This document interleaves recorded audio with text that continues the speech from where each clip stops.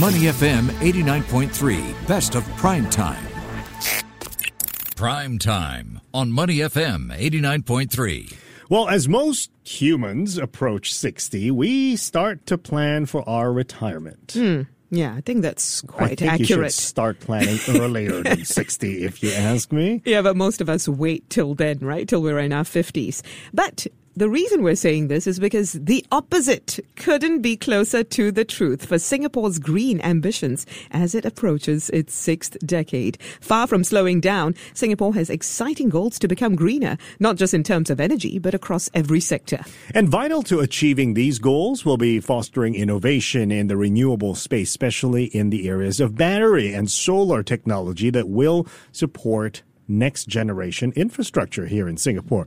Everything from powering the national grid to charging electric vehicles on our roads, for example, will require tremendous efforts on homegrown innovation. And green innovation at that. Dr. Avishek Kumar, founder and CEO of VFlow Tech, joins us now to talk about key technologies that Singapore can tap on to become a renewable nation. VFlow Tech is a Singapore-based company that produces energy storage solutions to maximize the potential of renewables.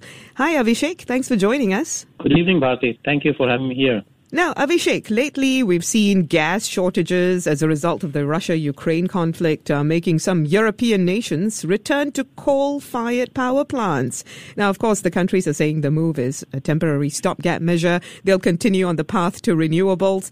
In Singapore, even though we have limited renewable energy options, we have been on the path to renewables for a long time. We don't have wind, we don't have hydro sources, but we have solar power and nuclear power has been talked about as well. Considering all of this, how would you assess Singapore's progress in this area? Considering a small nation that we are, we have made a tremendous, we have identified the source that is widely available, which is sun. We are on equator. Though we have space limitation, but there are innovative ways to deploy solar, and we have continuously revised our target. It was 300 megawatt of solar. Now we are targeting 2 gigawatt of solar, and we are doing phenomenally well from that perspective in identifying new technologies and implementing in this island nation. Doctor, with the geopolitical situation that we're facing now in the world and climate change, how important will this be for Singapore to have all these green energy solutions? Considering Singapore is an island nation, we are all aware of global warming and we are no oblivion to this. So sea levels are rising. That is number one. The second problem is about energy security. You will see that our electricity bills are rising because of the global and geopolitical situations, supply chain disruption. Renewable is something which is widely available, and we are developing technologies that can enable us. Considering this, we are on a right track. We are seeing government making right steps, particularly from the import of clean power. So we have committed to decarbonize ourselves, which we were just talking about it, and we found out that it's our grid that is about 20-30% carbon intense, and we want to decarbonize it, and we are starting to evaluate the import of clean power, deploy more solar, and in all these things, energy storage will going to play a major role because renewable energies are intermittent at the end of the day. We mostly use natural gas, and while natural gas is a fossil fuel, it's one of the cleanest ones, right? But as we move towards solar and even nuclear power perhaps in the future, what exactly will be needed in order to harness all of the energy and to ensure that it's accessible as well? There are pros and cons of nuclear from safety perspective. We are exploring that. There is one more source that we are exploring now is geothermal energy in Singapore. Solar it's certainly that is widely available, and we are exploring our neighboring seas and islands to have large amount of solar deployment. The point is that solar is only available during certain part of the day, and to enable a complete renewable shift or transition, we will need a low-cost, long-duration energy storage solution to have that bridge. And energy storage batteries are one of them. Hydrogen is another alternative, and we are continuously looking for technology that is scalable, that is cost-effective, and safe to deploy. Doctor, with all the solutions you mentioned, geothermal and solar and all that, you also need everyone to take part in this. So how can businesses play a bigger role in supporting these kinds of ambitions? Yes. When we talk about global energy, renewable energy and making going green, there are two components. One is energy efficiency, reducing your energy consumption, switching it to renewables. In this, business can play a major role. First is we are now seeing a digital shift transition on IoT. We are measuring our energy needs. We are optimizing it. And each business, from a consumer point of view, they can be more aware, adopt new technology. From an innovator point of view, they can keep improving a technology that can make it cost-effective monitoring solution and control solution. Second is on a renewable front. If you look into our current scenario, we will be deploying more and more electric vehicles.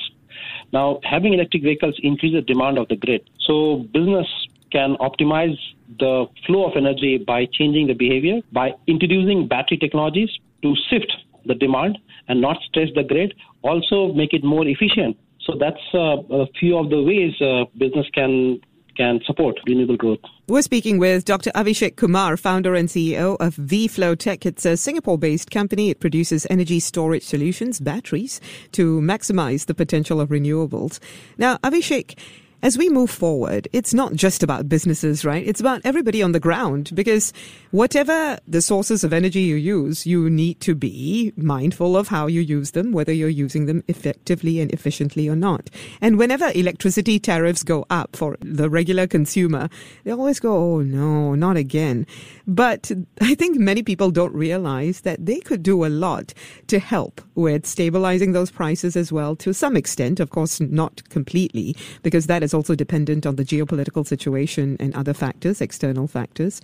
But how can people also start to be brought on board and to really believe that this would be good for them to learn how to use energy more efficiently and to move towards renewable sources and to also get buy-in from all stakeholders at the same time?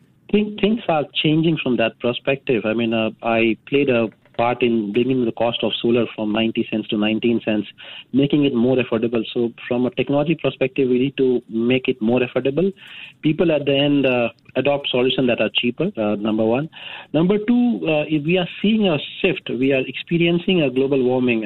If you be in Europe, the temperature changes are very drastic. Summers are coming much higher, temperature differences are going higher. Same thing in Japan, heat waves was moved to 2 months ahead, 2 months or 2 weeks ahead, and that is creating discomfort. So people are feeling that pinch of global warming. So there is a change of behavior and awareness, which was not present in past decade, and that is also impacting it. Cost and economics will play a certain role for mass adoption. That is on a gradual curve, and we are seeing a gradual adoption. So that's a chicken and egg situation. But we are going on a right path, I think. We have to remember also that we recently received news that temperatures in Singapore could hit 40 degrees Celsius. That's a warning for everyone. Yeah, as early as 2045. So it's not like global warming is a remote phenomenon that only affects other countries. It affects us here as well. Now, you mentioned prices. That's very important, right? And you did say that you were instrumental in bringing down the price of solar power. How exactly did you do that? How can that be replicated in the future? There are multiple things. I was fortunate enough to be awarded a EDB scholarship to do a PhD on solar technology. Part of my research played on improving the cost, improving the efficiency of solar and bringing down the cost. Second was I was working also in a local Singapore-based manufacturing firm, where we keep developing technologies to bring down the cost drastically. And the decade of 2010 to 2020 saw a reduction of prices from as high as 80 cents per watt of solar to 19 cents. And today, solar is the cheapest form of energy that is available to us. Concerning your question, it's a technology that keep increasing the efficiency, bring down the cost, and cost comes down as a factor of scale. So adaptability of all people will increase the users of the technology and bring down the cost. All right, Doctor, one last thing before we let you go. Let's talk about talent in this sector. How can Singapore attract these talents to come here and help us innovate and support research and development? That is a very interesting question and very close to us, particularly from a startup point of view. When we started our company, we were a 2-people team in 2018. And technologies are only built by people, and it needs multiple assets and multiple talent pool that needed to happen.